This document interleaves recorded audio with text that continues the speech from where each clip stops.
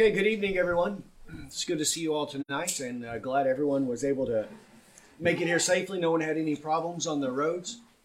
Nope? Okay, good. All right, we are in Matthew chapter 17. Matthew chapter 17. We'll read the chapter, and then we'll have our Bible study. Matthew 17, verse 1. Says, 6 days later, Jesus took with him Peter and James and John, his brother, and led them up on a high mountain by themselves.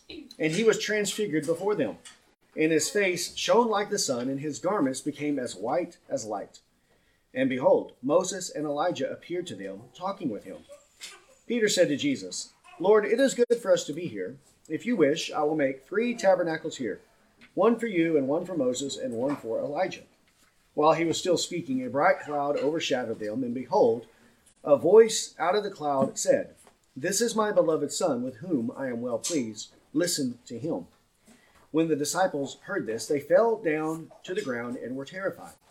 And Jesus came to them and touched them and said, Get up and do not be afraid. And lifting up their eyes, they saw no one except Jesus himself alone.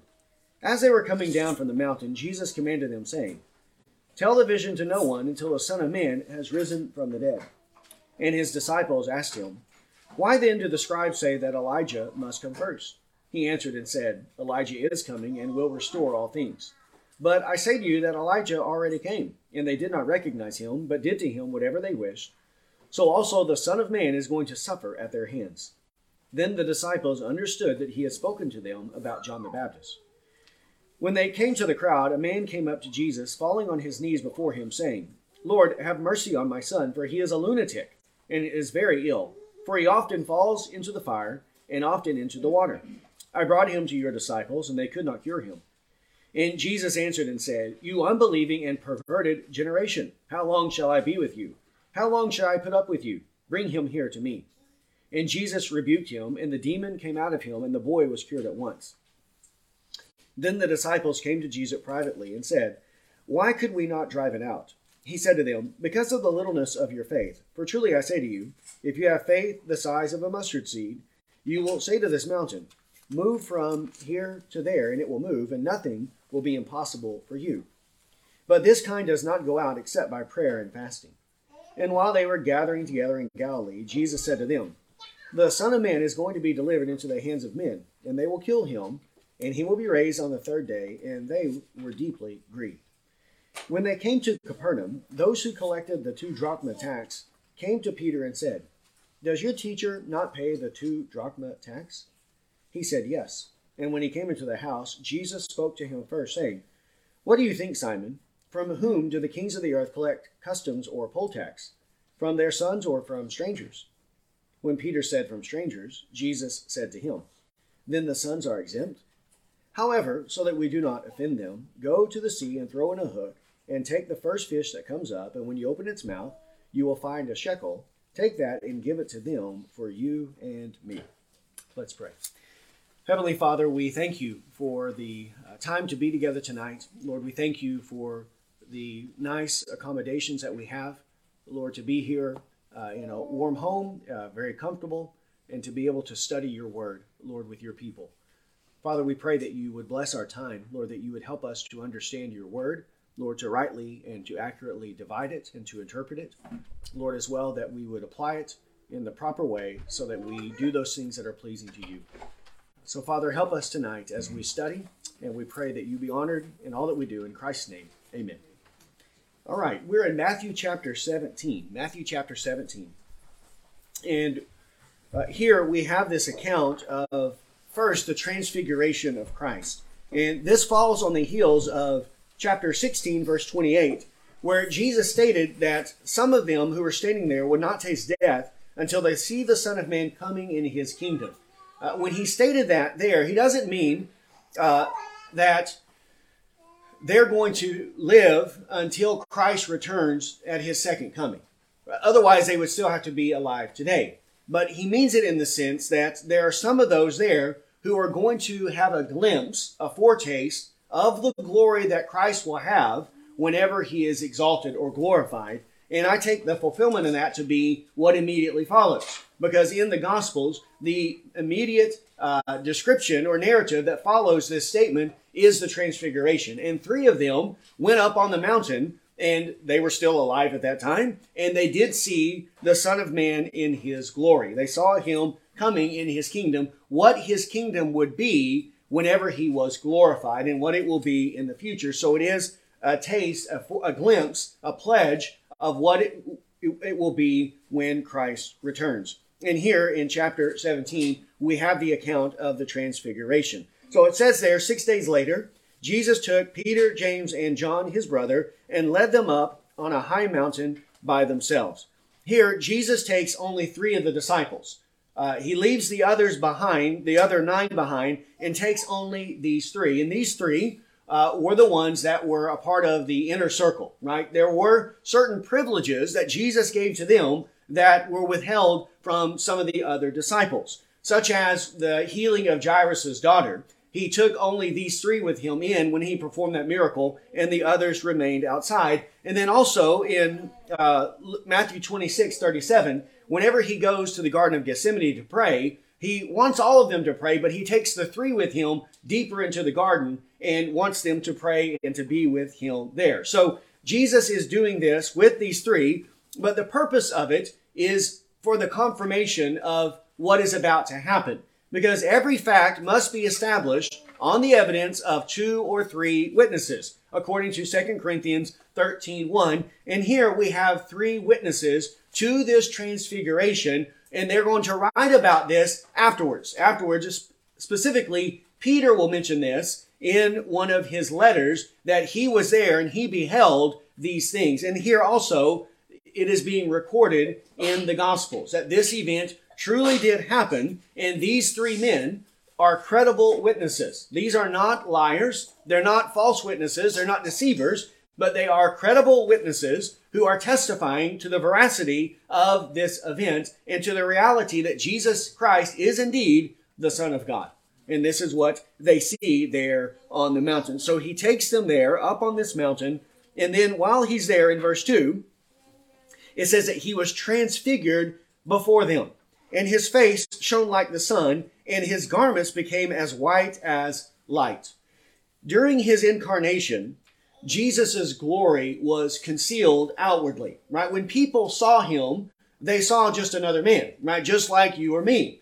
Even though his glory was there, even though he had the glory that he possessed from all eternity, yet people could not see it because it was clothed in his humility, right? He's in his humble state during the time of his incarnation. Now, it wasn't hidden from everyone, because those who had faith could by faith behold the glory of Christ, and the disciples had believed, they had come to know and understand that Jesus was indeed the Christ and that he was the Son of God. And this they understood and saw, not because of the way he appeared to them visibly and physically, but they came to understand this by faith in his person and in his work and in his gracious words, that he indeed was the Son of God. But here, he gives them a glimpse of his glory, visibly, outwardly, the manifestation of what he truly is, so that what they have beheld by faith, they are now having a glimpse of it by sight, right? By what they are seeing before their very eyes. He's transfigured before them, and his face is shining like the sun, with all of its brilliance, with all of its brightness and glory, and his garments are as white as light. So he has this radiant glory that is coming out of him, through him, and this is what they are beholding there upon the mountain.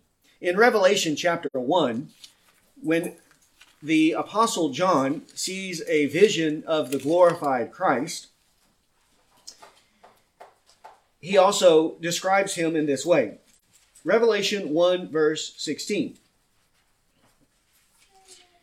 says, "In his right hand he held 7 stars, and out of his mouth came a sharp 2-edged sword, and his face was like the sun shining in its strength."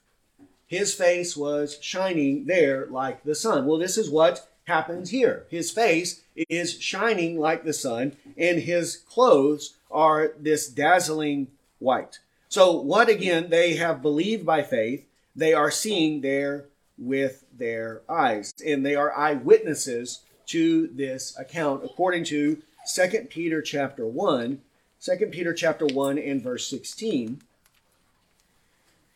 Here, the Apostle Peter states this. It says, "For we do not follow cleverly devised tales when we made known to you the power and coming of our Lord Jesus Christ, but we were eyewitnesses of his majesty. For when he received honor and glory from God the Father, such an utterance as this was made to him by the majestic glory. This is my beloved Son, with whom I am well pleased. And we ourselves heard this utterance made from heaven when we were with him on the holy mountain." So we have the prophetic word made more sure, to which you do well to pay attention as to a lamp shining in a dark place, until the day dawns and the morning star arises in your hearts. But know this first of all, that no prophecy of Scripture is a matter of one's own interpretation. For no prophecy was ever made by an act of human will, but men, moved by the Holy Spirit, spoke from God. So here, this is the account that Peter is referencing, because it took place on the holy mountain.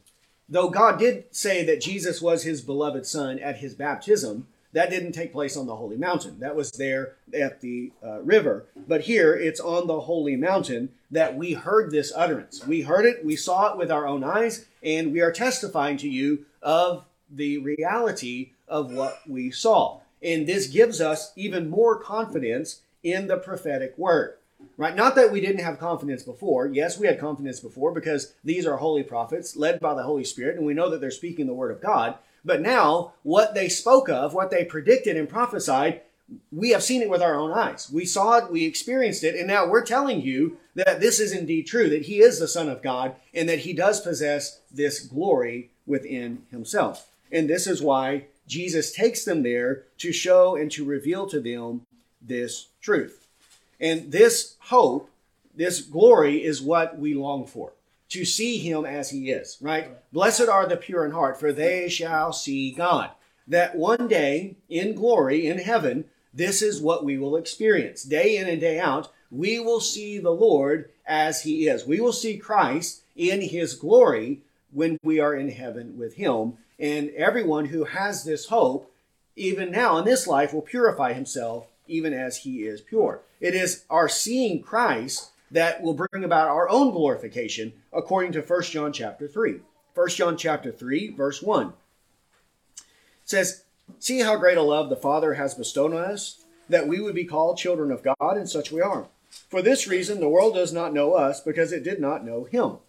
Beloved, now we are children of God, and it has not appeared as yet what we will be. We know that when he appears, we will be like him, because we will see him just as he is. And everyone who has this hope fixed on him purifies himself just as he is pure." So there, we will see him as he is. And then we will be like him, right? Not divine like him, but in his perfect humanity, his glorified humanity, we will be glorified in the same way. And we will have glory with Christ for all eternity. But also, notice in 1 John chapter 3, that the world doesn't know us because the world did not know him. They could not see his glory. The world could not. The disciples, they already had come to know of his glory by faith. Now they know it by sight. The world, they do not see his glory by faith, so they will not see it by sight, in the good sense. They will see him and they will be destroyed by him, but they will not enjoy the presence of Christ for all eternity and see him in that way. And had the world recognized him, then they would not have put to death the Lord of glory.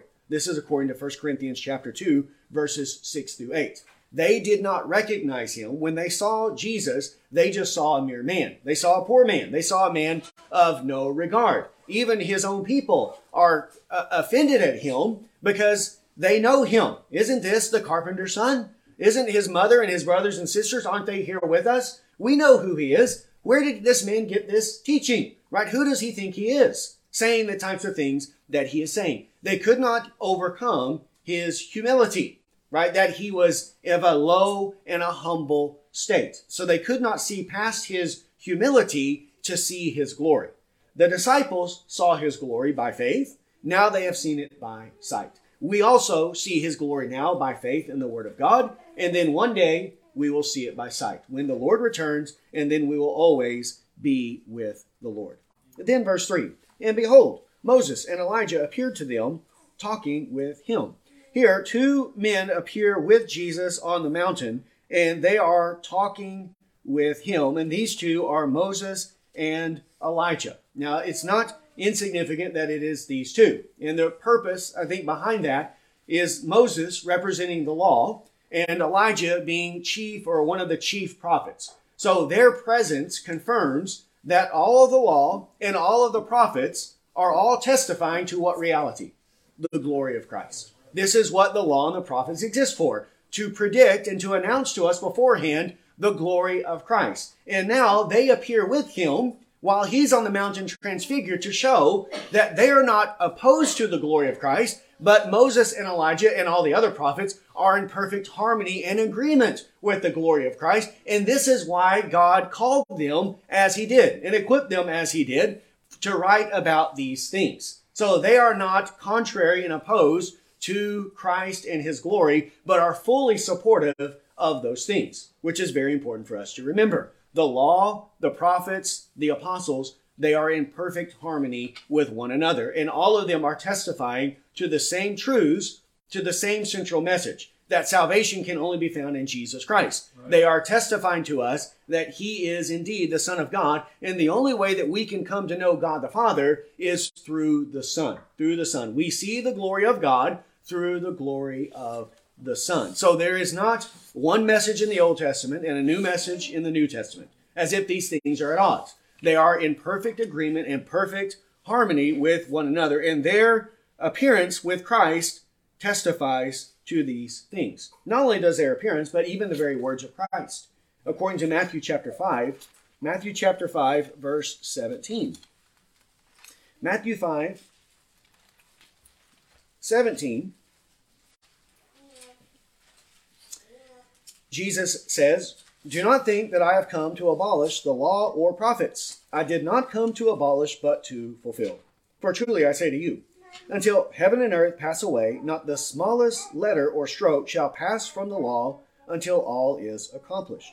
Whoever then annuls one of the least of these commandments and teaches others to do the same shall be called least in the kingdom of heaven. But whoever keeps and teaches them shall be called great in the kingdom of heaven. For I say to you, that unless your righteousness surpasses that of the scribes and Pharisees, you will not enter the kingdom of heaven." So there, Jesus is very clear that his message, his ministry, is not contrary to the law and prophets, but rather in complete agreement. He came to fulfill. They predicted and he fulfilled it. And then the apostles announced these realities to us. And this is what people want to do. They want to put the law against Christ. Christ against the prophets. They're always doing this. The apostles against the prophets. But we shouldn't think like that, right? We shouldn't think, and again, as we've said on Sunday morning, many heresies, almost every heresy in the church exists because people do not understand the relationship between the Old Testament and between the New Testament. We have to understand their relationship, and we're getting a good lesson in that in Hebrews chapter 1. And the whole book of Hebrews, because there the apostle is showing by quoting over and over and over from the Old Testament that what he's teaching, his doctrines, are not contrary to the Old, but they're being proven. He's basing them in the teaching of the Old Testament. And this is what we see here in Matthew 17 as well. Now here it says that they appeared and they're talking with him. In Luke's gospel, it tells us what they're talking about. Luke chapter 9. Luke chapter 9.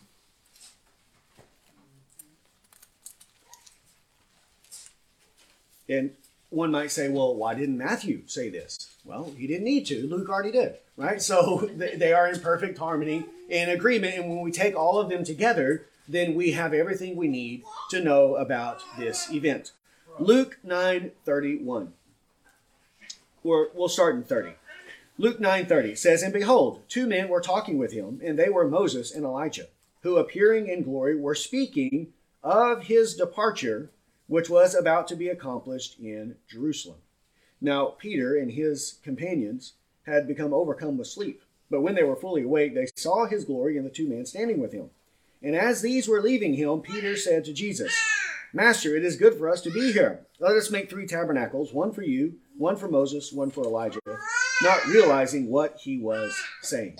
So here it tells us in verse 31 that they're speaking to him of his departure, which was about to be accomplished at Jerusalem. And this departure is his death and his resurrection. That's what they're talking about. Now, why would they be talking about his death and resurrection? This is the critical event in the history of redemption. That everything is building up to this event. The incarnation is building up to this event. Everything of our salvation is contingent upon the death and resurrection of Jesus Christ for the forgiveness of sins. As it says in Romans chapter 4, he was delivered up for our trespasses and he was raised for our justification. Our salvation rests upon the death and resurrection of Jesus Christ. And this is what the prophets and the law and the prophets were predicting, these events. And so they're talking to him about these things, about his death and resurrection. Okay, then verse 4. In Luke, it tells us that the disciples were asleep, right? That they had fallen asleep, and then they awoke and they see this before them. Jesus transfigured, and then the 2 men who are standing there talking to him. And then Peter says to Jesus, Lord, it is good for us to be here. If you wish, I will make 3 tabernacles here, one for you, one for Moses, and one for Elijah. Now, in, again, Luke's gospel, it says that he did not realize what he was saying, right? It's one of those situations where you don't know what to say, but you feel like you need to say something. And typically you say something stupid, right? Or something that you shouldn't say. And he's not realizing the implications of what it is that he's saying. Now, on the good side, he doesn't say we need to make 6 tabernacles. One for you, one for Elijah, one for Moses, one for me, one for James, and one for John. He's not putting himself on the same level as these, but the one that the focus should be on is Christ. And this is temporary. It is temporary. It is a momentary glimpse of his glory.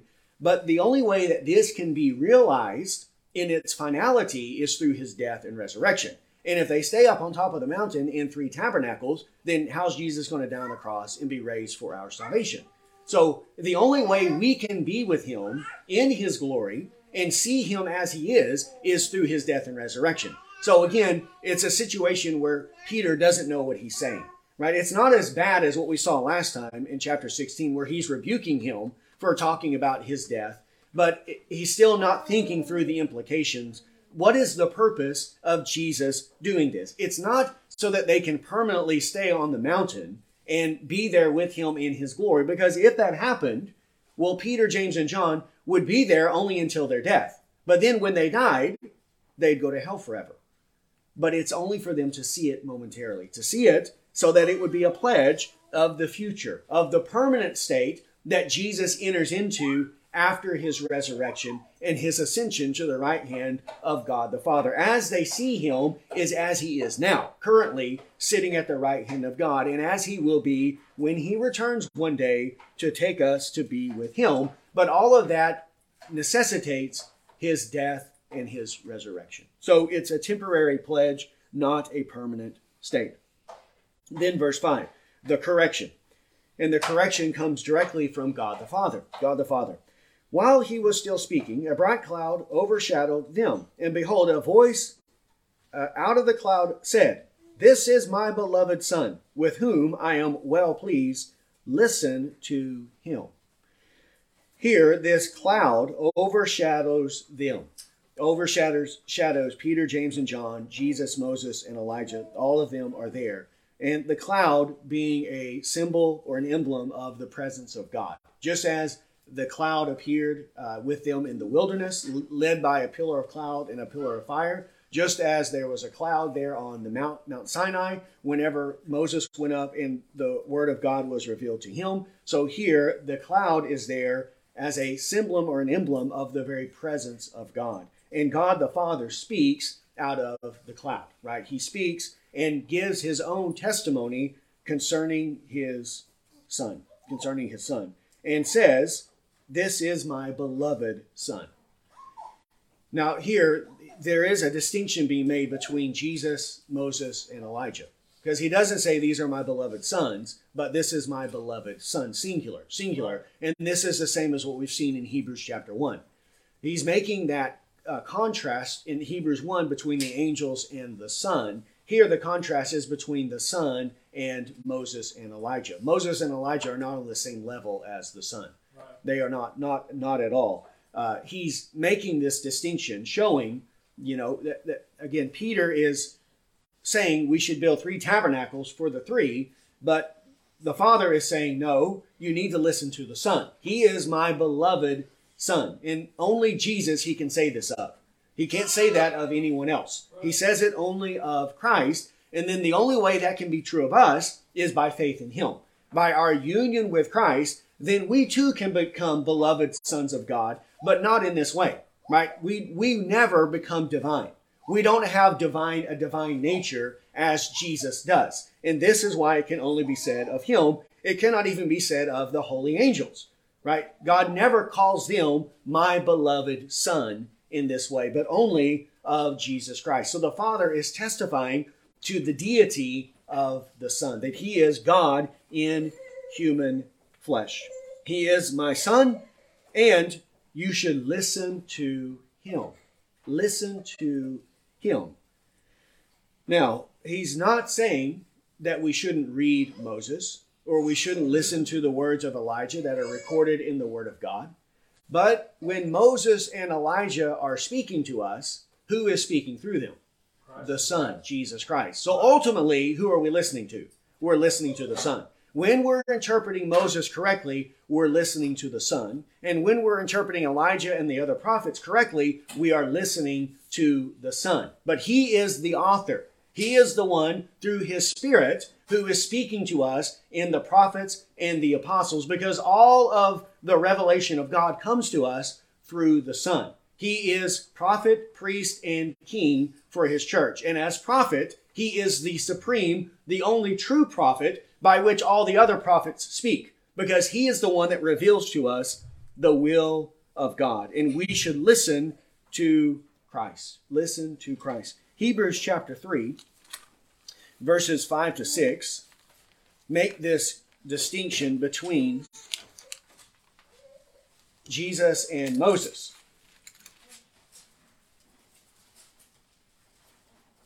Hebrews 3, 5 to 6 says, Now, Moses was faithful in all his house as a servant, for a testimony of those things which were to be spoken later. But Christ was faithful as a son over his house, whose house we are, if we hold fast our confidence and the boast of our hope firm until the end. Moses is faithful as a servant or a slave, but he is not the heir of all things. He's not the son. Jesus is the son, and Moses serves the house for the benefit and the promotion of the son. That's why he exists. Not to draw attention to himself, not to undermine the son. That would be a worthless slave.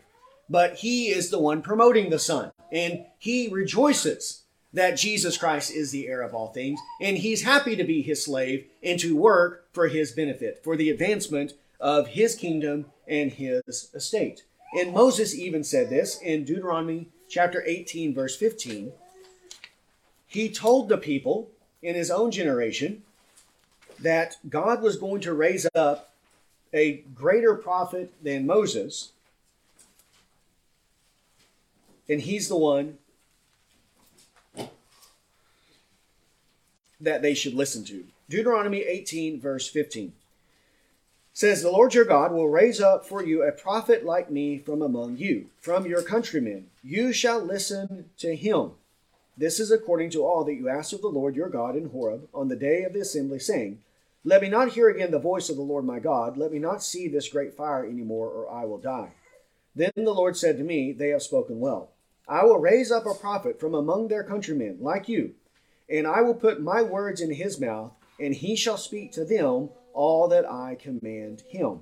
And it shall come about that whoever will not listen to my words, which he shall speak in my name, I myself will require it of him. So this is the ultimate prophet. The true prophet of God is Jesus Christ. And he is the one who inspired the other prophets to write and to say the words that they say. So he's not putting a distinction, or he's not putting putting Moses, Elijah, and Jesus at odds, but he is putting Jesus in the proper place in relationship to Moses and Elijah.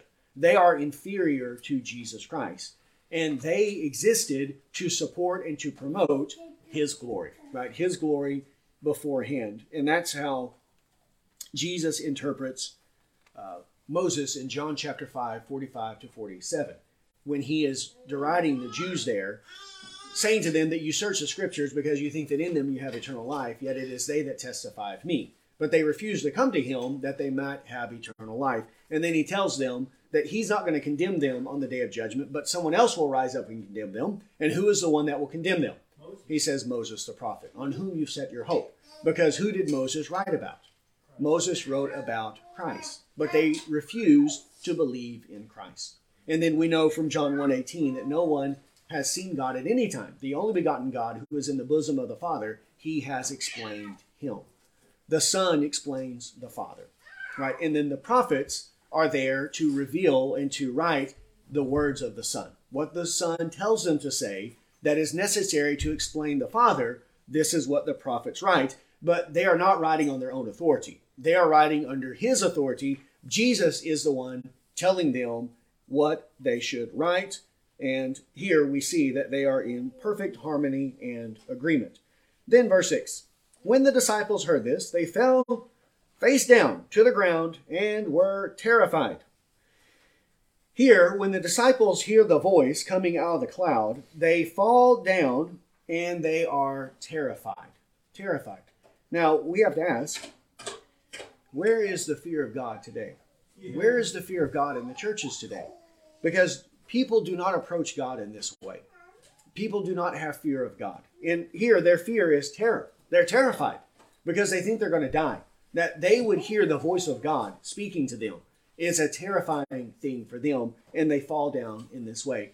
I say this because, again, now certainly a lot of this is what they're seeing, what they're experiencing. They're in the presence of God in that way, right? So naturally, we're not falling on our faces here because we're not seeing this experience that they had. Yet at the same time, we should not be flippant in our approach to God, as many people are today. As many people approach the things of God in a cavalier, flippant, easy peasy way, as if it's no big deal, and that God is just one of their buddies, he's their homeboy, whatever it is that they say. We shouldn't be like that at all. Rather, we should have fear of the Lord. We should have reverence and fear of God properly and understand who he is and who we are in relationship to him. That he is the creator and he could destroy us at any minute. He is so holy and righteous, and we are completely unrighteous. But we should come to him, but not flippantly, but with sobriety, knowing that the only way we can draw near to God is through the Son. Through the work of Christ, we draw near to him. In Deuteronomy chapter 5, verses 22 and 27, there the people understood this fear. Deuteronomy 5, 22 to 27.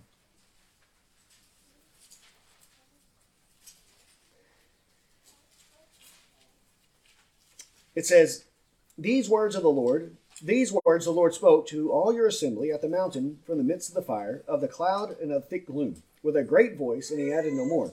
He wrote them on 2 tablets of stone and gave them to me. And when you heard the voice from the midst of the darkness, while the mountain was burning with fire, you came near to me, all the heads of your tribes and your elders, and you said, behold, the Lord our God has shown us his glory and his greatness, and we have heard his voice from the midst of the fire. We have seen today that God speaks with man, yet he lives. Now then, why should we die? For this great fire will consume us. If we hear the voice of the Lord our God any longer, then we will die. For who is there of all flesh who has heard the voice of the living God speaking from the midst of the fire as we have and lived? Go near and hear all that the Lord our God says. Then speak to us all that the Lord our God speaks to you, and we will hear and do it. So there, these people rightly understand that they don't want God speaking directly to them. They want Moses to be an intermediary between them and God, right? Let him speak to you, then you tell us what it is that we need to do, because they're afraid of him, right? And God recognizes this in verse 28, that this is a good thing that they have spoken, that it's right for them to be thinking and acting in this way. So God commends them for this, though these were not even true believers, right? They were temporary, right? They had a moment of sobriety. They said some right things, but then later they grumble, and they are the ones who fell in the wilderness, which is why God says in verse 29, oh, that they had such a heart in them at all time, right? What they are doing here temporarily, I wish this was true of them in their heart at all time. I know it's only temporary because of what they're seeing, and as soon as the vision is gone, they'll go back to their old sinful ways. And I wish that they had a heart like this at all times, to fear me and keep my commandments. So we ought to have the fear of the Lord. If they, who were temporary false believers, had temporary fear of the Lord, then if we claim to be true believers, then we should have the fear of the Lord at all times. We should have that heart within us at all times. Okay, then verse 8, and then lifting up their eyes. Verse 7. And Jesus came to them and touched them and said, get up, do not be afraid. And lifting up their eyes, they saw no one except Jesus himself alone. So now this transfiguration has been accomplished. Moses and Elijah are gone. The cloud is gone. And now Jesus is returned back to what his normal form was before his transfiguration, in his state of humility. And he tells them not to fear. And then now they're going to come down the mountain in verse 9. Verse 9 says, as they were coming down the mountain, Jesus commanded them, saying, tell the vision to no one until the Son of Man has been risen from the dead. Here, this is similar to chapter 16, verse 20, that he warned the disciples that they should tell no one that he was the Christ. Right? This is not because Jesus doesn't want people believing in him, right? That people don't need to hear the gospel, right? That's not the case at all. But he understands and realizes that the people themselves have unbiblical expectations, that their expectation of the Christ is not consistent with the Word of God. This we saw in John chapter 6, because they wanted to seize him, take him by force, and make him king, right? But Jesus did not come to have some temporary earthly kingdom. He came to die on the cross, to be raised to new life, to ascend to the right hand of God, and then to receive the kingdom of God, which is the entire world will be his kingdom. So the people's expectation is not consistent with what was revealed in the prophets. And so he's telling them not to tell people these things, not because people don't need to know who the Christ is, but because he knows that you can't trust these people. You can't trust them and what they're going to do. And then specifically this, if they're telling people what they've seen, then there's the potential of persecution as well, that prematurely he might be put to death, right? Because they're going to say these people are out of their mind. They're madmen, right? That they're saying these types of things. So Jesus is telling them, you've seen it and you needed to see it, but you need to wait and reveal these things until after the resurrection. Then speak openly and freely about what you saw there on the mountain after he's raised from the dead. Then verse 10, his disciples asked him, why then do the scribes say that Elijah must come first? He answered and said, Elijah is coming and will restore all things. But I say to you that Elijah already came, and they did not recognize him, but did to him whatever they wished. So also the Son of Man is going to suffer at their hands. Then the disciples understood that he spoke to them about John the Baptist. The disciples are asking about this issue, that the scribes, in speaking of the coming Messiah, right, they are talking about Elijah coming before him. Why are the scribes saying that before the Messiah will be revealed, that Elijah must come first? They're asking him this question. Why are they saying and talking about these things? Which, one, shows that the scribes were indeed teaching the coming of the Christ. This was the common belief amongst the Jews, that the Old Testament did predict that the Christ was coming into the world, and that before the Christ would be revealed, Elijah would come before him as his forerunner. And this is because of Malachi chapter 4, Malachi chapter 4, verses 5 and 6, the prophet Malachi predicts Elijah to come before the day of the Lord, which is the coming of the Messiah. Because they also understood that the Messiah was God in human flesh. Malachi 4, verse 5, Behold, I'm going to send to you Elijah the prophet before the coming of the great and terrible day of the Lord. He will restore the hearts of the fathers to their children, and the hearts of the children to their fathers, so that I will not come and smite the land with a curse. So there, before the coming great and terrible day of the Lord, Elijah would be revealed, and his purpose was to restore the hearts of the fathers to the children and the hearts of the children to their fathers through repentance, through the preaching of repentance for the forgiveness of sins. The hearts of the fathers and children are going to be united together in common faith, right? So that instead of there being disharmony, they're going to be united in faith through his ministry, right? Through his preaching ministry. And his ministry was to repent, for the kingdom of heaven is at hand. So this is why the scribes are saying these things. So is the teaching of the scribes in this aspect accurate? Yes, they are saying Elijah will come and that he will restore all things.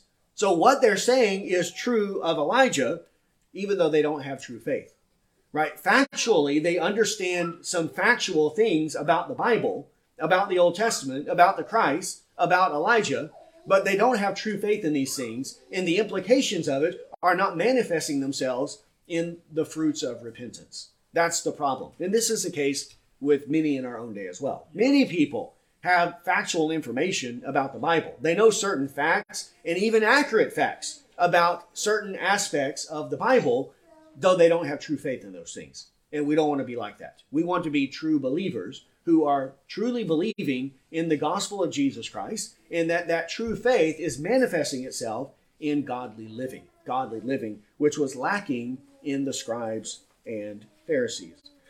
Then Jesus tells them that Elijah has already come. Yes, it is true that Elijah must come first and that he will restore all things, but he already came, and they did not recognize him. They didn't understand the significance of the person of John the Baptist. Right.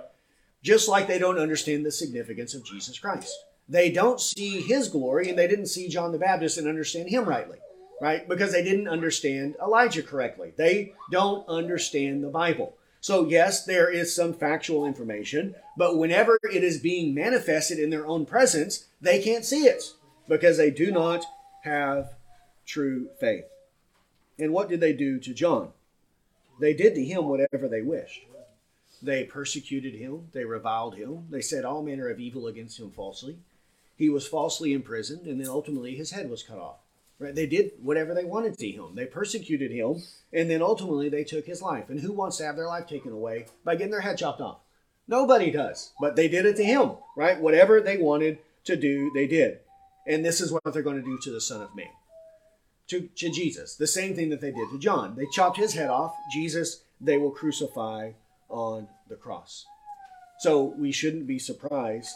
They've already done this once. In Matthew chapter 11, verses 7 to 19, Jesus speaks of these things. Matthew 11:7 says, As these men were going away, Jesus began to speak to the crowds about John. What did you go out into the wilderness to see? A reed shaken by the wind? But what did you go out to see? A man dressed in soft clothing? Those who wear soft clothing are in king's palaces. But what did you go out to see? A prophet? Yes, I tell you, and one who is more than a prophet. This is the one about whom it is written, Behold, I send my messenger ahead of you, who will prepare your way before you. Truly I say to you, among those born of women, there has not risen anyone greater than John the Baptist. Yet the one who is least in the kingdom of heaven is greater than he. From the days of John the Baptist until now, the kingdom of heaven suffers violent, and violent men take it by force. For all the prophets and the law prophesied until John. And if you're willing to accept it, John himself is Elijah who has come. He who has ears to hear, let him hear. But to what shall I compare this generation? It is like children sitting in the marketplace who call out to other children and say, we played the flute for you, and you did not dance. We sang a dirge, and you did not mourn.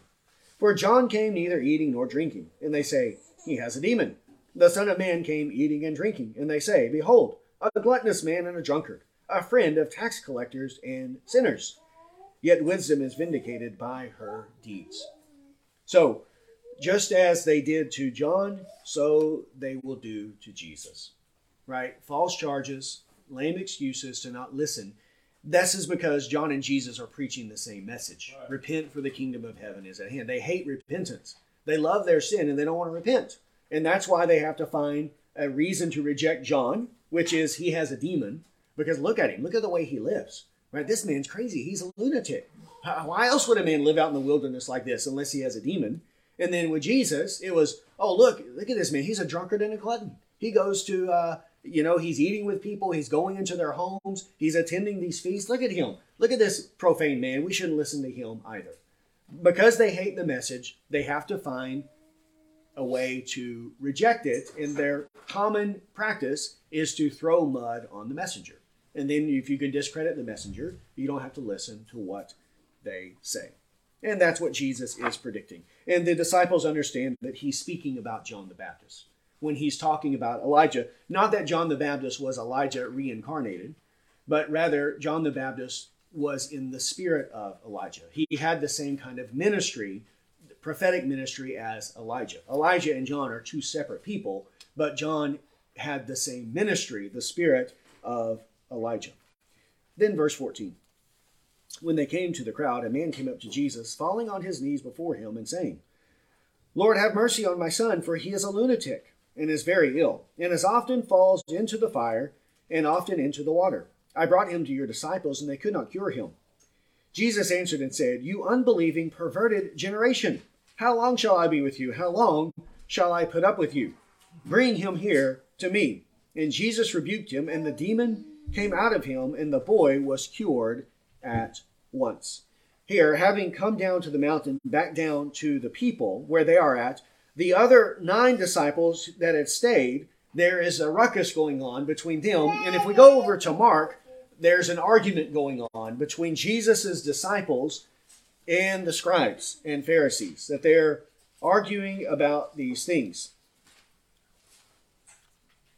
And there's a large crowd that's gathered around this. So there's a big ruckus going on at this time. Mark 9:14. When they came back to the disciples, they saw a large crowd around them and some scribes arguing with them. Immediately, when the entire crowd saw him, they were amazed and began running up to greet him. He asked them, What are you discussing with them? And one of the crowd answered him, Teacher, I brought you my son, possessed with a spirit which makes him mute. And whenever it seizes him, it slams him to the ground. He foams at the mouth, grinds his teeth, stiffens out. I told your disciples to cast it out, and they could not do it. And he answered them and said, O unbelieving generation, how long shall I be with you? How long shall I put up with you? Bring him to me. They brought the boy to him, and when he saw him, immediately the spirit threw him into a convulsion, and falling to the ground, he began rolling around, foaming at the mouth. And he asked his father, How long has this been happening to him? And he said, From childhood. It has often thrown him both into fire and into water to destroy him. But if you can do anything, take pity on us and help. And Jesus said to him, If you can, all things are possible to him who believes. Immediately the boy's father cried out and said, I do believe. Help my unbelief. When Jesus saw that a crowd was rapidly gathering, he rebuked the unclean spirit, saying to it, You deaf and mute spirit, I command you, come out of him and do not enter him again. And crying out and throwing him into a terrible convulsions, it came out, and the boy became so much like a corpse that most of them said, He is dead. But Jesus took him by the hand, raised him, and he got up. And when he came into the house, his disciples began questioning him privately, Why could we not drive it out? He said to them, This kind cannot come out by anything but prayer. So here we see that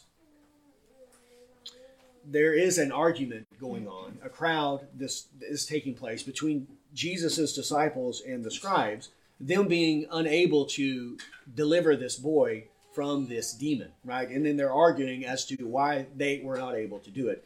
This leads Jesus to make this pronouncement about the unbelieving, perverted generation. How long am I going to have to put up with you people because your faith is so weak, right? Your faith is so weak, and all these types of things are happening. So he is showing his disgust at what he's seeing in his very presence, both from the crowds, the scribes, even his own disciples, that their faith is so little. But Jesus has compassion. He has compassion and mercy upon the boy and upon the father.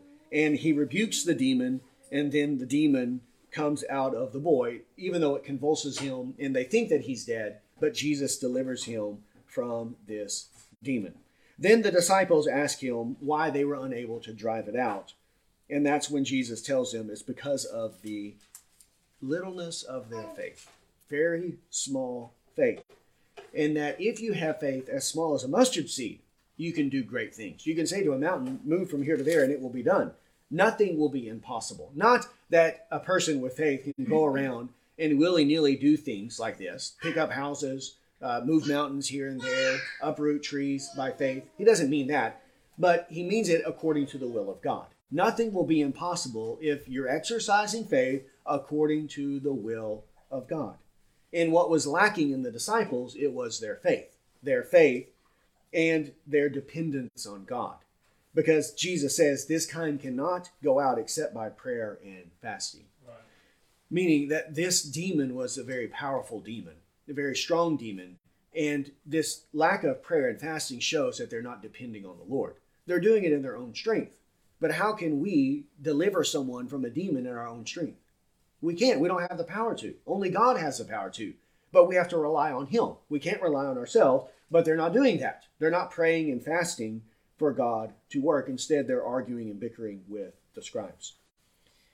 Then verse 22. And while they were gathering together in Galilee, Jesus said to them, the Son of Man is going to be delivered into the hands of men, and they will kill him, and he will be raised on the third day.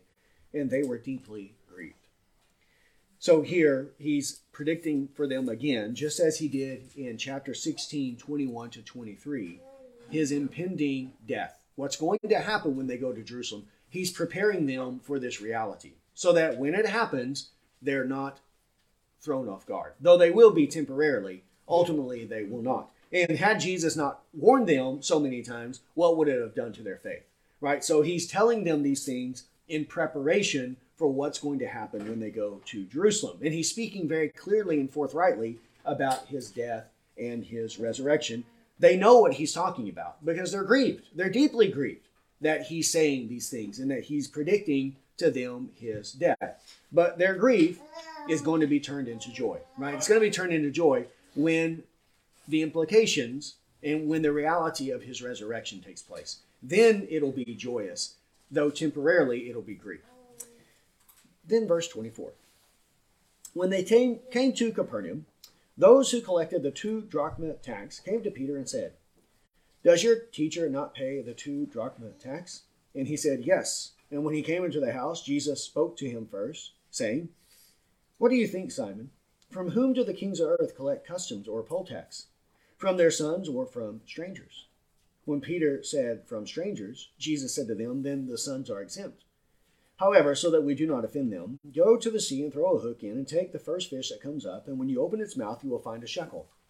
Take that and give it to them for you and for me. Here, when they come to Capernaum, which is the hometown of where many of them are from and where Jesus does a lot of his ministry is in Capernaum, the tax collectors are collecting the 2 drachma tax. And they approach Peter and ask him, does your teacher, is he going to pay his taxes? Which shows us that everyone hates paying taxes, right? They're taxing them back then. They're taxing us today.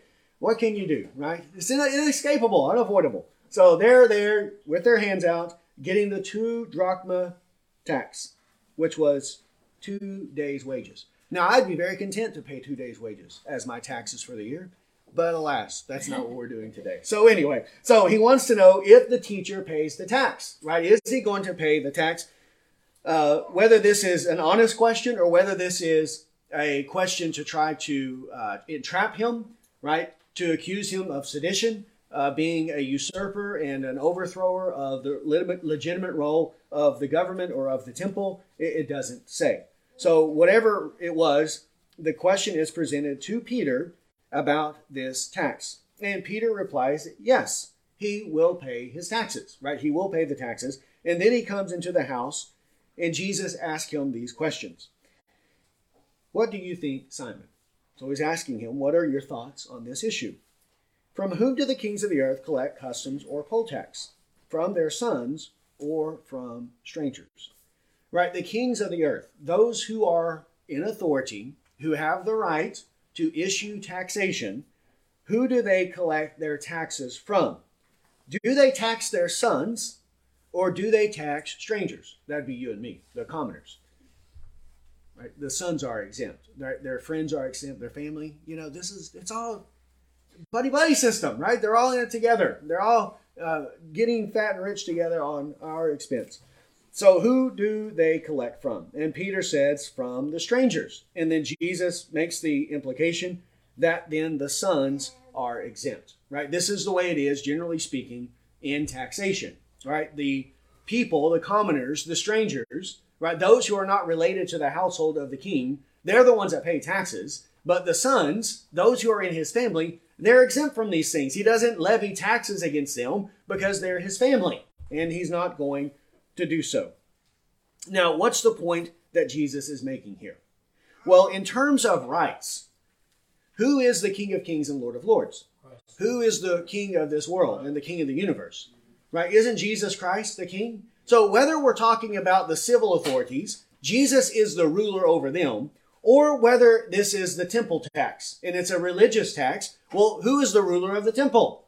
Who's the one that gave the instructions for the temple? Who is the ultimate high priest of the temple? Jesus Christ. So either way you slice it, Jesus Christ is the one who is on the very top of the pyramid in terms of authority, and the one by which the kings of the earth or the temple issues taxes to the people is based upon the authority of Christ. So is Christ obligated to pay these taxes by basis of his rights as King of Kings and Lord of Lords? No, he is not obligated to pay these things. And if he's not obligated, neither are his sons. And who are his sons? Peter and the other disciples and his people, right? His people, right? They are the ones who are the rightful heirs of the kingdom of God. And who will inherit the world? Jesus Christ will, and we will inherit it with him. However, this reality is a future reality. And currently, we are to submit to legitimate authorities. And that's why Jesus says, however, so that we do not offend them, go into the sea, throw the hook, take the first fish that comes up, and when it opens its mouth, you'll find the shekel. Take that and give it to them for you and for me. So that he doesn't give offense. Right? In terms of rights, he's free. He doesn't have to. But so that he doesn't give offense to the people, he is going to pay his taxes. And he says, go get the shekel and pay it for you and for me. Right? Both of our taxes. He covers Peter's as well. He doesn't want them to charge him with being a seditious man, for being a usurper, someone who's a rabble-rouser, who's constantly trying to overthrow the government and doesn't recognize legitimate rule and legitimate institutions that God has instituted in this world and in our society. So Jesus pays his taxes so as not to give offense. And in the same way, what should we do? We should pay our taxes, right? We should pay our taxes and submit to those proper, legitimate authorities that God has placed, even though ultimately we are sons of the kingdom. And ultimately, one day, we will inherit the earth. And these rulers will bow down at our feet one day. And they will have to confess that God has loved us. But now, because this has not yet been revealed, we should submit to them in the proper way, right, in whatever is lawful, and then in whatever taxes they levy to support the legitimate functions of the government, then we ought to pay our taxes in that way. Romans chapter 13. Romans 13. And Jesus is doing this, though, in some regards, what the Roman, if it's the Romans he's paying the taxes to, then there are things about them that are sinful and evil, such as their paganism, such as some of the practices that they promote. Yet he still recognizes that even though it is a pagan ruler, there is still some good and legitimacy that comes from them in the suppression of evil. Or if it's the temple tax, well, the ones that are running the temple at this time, what are they going to do to Jesus? They're going to crucify him. They're the ones that lead and instigate his own death. So they're not legitimate people. They're very corrupt, yet he also pays his temple tax as well, because the temple still needs to be supported, and there is still some legitimacy and some good that comes out of it, though the men that occupy its positions may be corrupt themselves. And this is the way that we ought to think about the government and the things that we see, whatever legitimate institutions that God has instituted in this world. Romans 13:6 says, "For because of this you also pay taxes. For rulers are servants of God, devoting themselves to this very thing. Render to all what is due to them. Tax to whom tax is due, custom to whom custom, fear to whom fear, honor to whom honor." So we ought to pay tax, revenue, give fear and honor to those it is due, which would be those who are governing authorities over us. Then a couple of examples. 1 Corinthians 8:13. Here, these are examples of the apostle not exercising his rights for the benefit of others. And that's what Jesus is doing as well. 1 Corinthians 8:13 says, "Therefore, if food causes my brother to stumble, I will never eat meat again, so that I will not cause my brother to stumble." So does the Apostle Paul have any problem with eating meat? No. And is it a right that he has, that he can exercise if he pleases? Yes.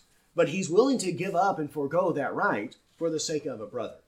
He's not going to exercise it for their sake. And in this way, Jesus is foregoing his rights so as not to give offense to those who are in authority. Then 1 Corinthians 9, verse 12. 1 Corinthians 9:12 says, "If others share the right over you, do we not more? Nevertheless, we did not use this right, but we endure all things so that we will cause no hindrance to the gospel of Christ."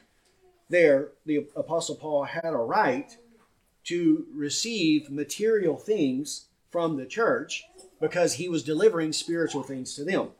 But he didn't exercise that right.